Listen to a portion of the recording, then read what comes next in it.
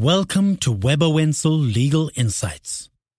With over 150 years of experience and deep industry knowledge, Weber Wenzel is the leading full-service law firm on the African continent.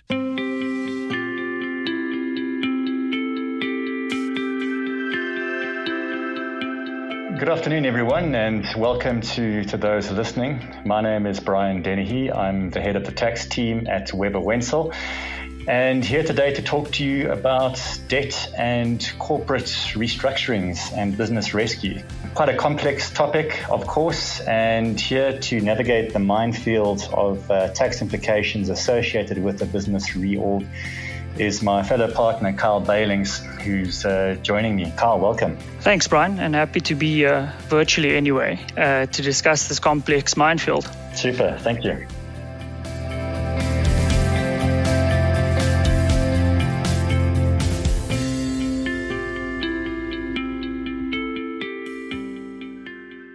Given the current economic crisis, because of the COVID-19 pandemic, as well as the state of the South African economy over the last few years, we've seen a significant increase in debt and corporate restructures by South African corporates. It's no surprise that this trend has continued throughout the last few months and will most likely continue for the foreseeable future. Unfortunately, given the complexity of the tax rules relating to debt and corporate restructures, if these are not implemented correctly, this could very well result in additional taxes being payable as well. Obviously, this is not first prize for any corporate that finds itself in this situation. I suppose on the back of that intro, let's delve into debt restructurings. Based on the transactions that you've worked on, what are the types of debt restructuring mechanisms that are available to companies? Thanks, Carl. So I guess it does depend on what type of debt on balance sheet a lender might have, but you get debt waivers, debt conversions, a subordination of debt. You could have a conversion of debt into some sort of equity funding, for example, into pref funding, or even ordinary share funding. So those are your typical types of mechanisms that you do see deployed most often, but each one with their own bag of tricks then to unpack and look at in more detail. Sure. I suppose over the last few years, a lot of these have come to the fore. I suppose a follow-on question would then be, what are the pitfalls or issues that companies need to think about when undertaking a debt restructure? Yeah, and this is really where a lot of the devil in the detail does lie. It almost seems a bit harsh in a sense that companies that are in distress and looking to go through a debt reorg process, if not implemented correctly, might end up triggering additional tax which they can least afford to pay.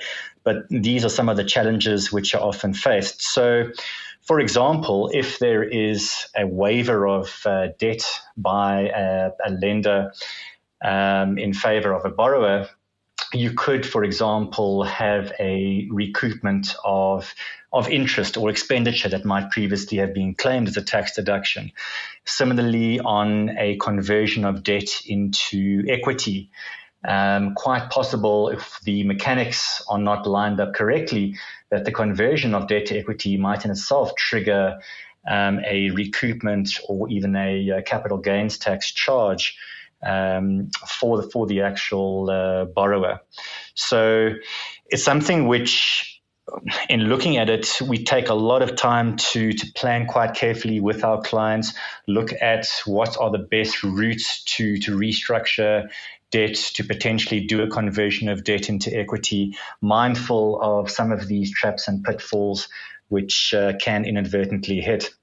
And it's also an area which National Treasury and SARS, to their credit, have recognized as being a problematic area for quite some time, and they have introduced some rules over the last few years which do make it to a degree easier to facilitate debt restructurings, but still very much an area that does need quite a bit of focus. Yeah, and I suppose, again, the tricky part is it brings you into the realm of potentially companies that are struggling, having to undertake a debt in a corporate restructure, but then potentially also picking up some taxes along the way, which, as mentioned, is not ideal. Exactly. And, ignoring things too, like a recoupment of interest or expenditure previously claimed, or capital gains, which, as I mentioned, can arise for the borrower inadvertently on a conversion or a waiver of debt. With types of debt and pref and equity instruments which are created or restructured as part of a process like this, they are instruments which have been unfortunately exploited in the sense of anti-avoidance by some taxpayers over the years. So there's so much policing around, for example, whether debt will be treated as hybrid debt if it is given certain equity-like features as part of a business rescue reorg, or if pref funding as part of a restructuring has got too many debt-like features and it gets treated as hybrid equity, which if either of those two circumstances were to arise, could be very onerous on the part of the borrower. Yeah, understood. I think that's a definite theme that's come through in the last couple of years, is the complexity of the tax legislation. I suppose something that is important to taxpayers and advisors alike. Yeah, exactly. And Carl, maybe just a question for you is, something which, as you know, we often see as part of debt restructurings pop up, part and parcel of what we look at, is not just restructuring the actual debt on balance sheet, but looking at ways in which corporates can also restructure certain businesses and almost carve out and dispose of, call it the bad or toxic part of the businesses, and ring fence the good part of the businesses to syndicated debt. What type of features and themes would you say are common and things to just bear in mind in that regard? Yeah, thanks, Brian. I suppose to answer that question, we have to take a step back and just understand our tax legislation around corporate entities a little bit more. South Africa's tax law, as it currently stands, doesn't recognize the concept of group taxation. Instead, we have rules which broadly apply where certain types of transactions are undertaken between a grouping of entities. Now, what this ultimately does is it delays or defers the payment of tax to a future date or event. These rules were introduced to mimic to some degree the concept of group taxation. So simply put, an example of this would be where an asset is sold from one South African corporate to another, with both these entities being owned by the same corporate shareholder. Theoretically, anyway, because the entities form part of the same grouping, our rules allow for the tax payable to be deferred on such transfer until the asset is ultimately disposed of. So we tend to see this theme that's evolved over time, where you do have group entities effectively moving assets between each other. There are a couple of reasons why. I think one is as you've mentioned, as a consequence of a debt restructure, or two is just the complexity and the cost of having quite a big group with quite a few entities that sit within that grouping. And I guess, like with regards to the restructuring of the debt itself, something too that if you don't get right, you can inadvertently pick up tax in a group that can ill afford to.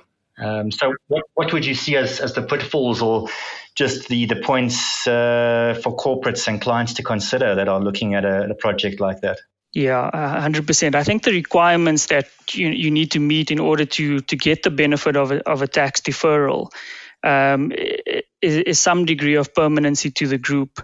So for example, where you do have an asset transfer between companies, there's generally a requirement that those two entities continue to form part of that same grouping, or continue to hold the asset for a certain period of time.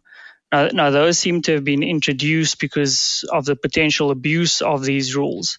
So to answer your question, Brian, clients should, as a first port of call, involve their tax advisors in constructing a plan that will allow them to achieve their commercial and funding objectives. Very often, the guidance of a tax advisor can help taxpayers through the do's and don'ts of a corporate and debt restructure, for that matter.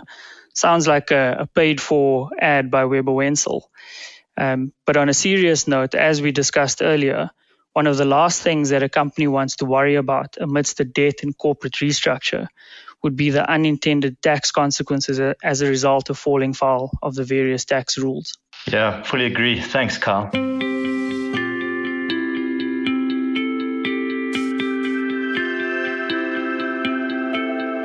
I think that brings an end to the podcast.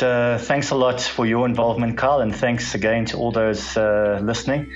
I must just say, anecdotally, this is only the second podcast I've ever done. The first was a family podcast about 10 years ago, giving an assessment of the Springbok All Black game at Ellis Park that was played that year. This was definitely more complicated, but just as much fun. Hope to chat again soon. Cheers, everyone. Excellent. Thank you, Brian, and thanks all for listening. This has been Weber Wenzel Legal Insights. Our executive producer is Paula Yearns. This podcast is produced for Weber Wenzel by Volume. Thank you for listening.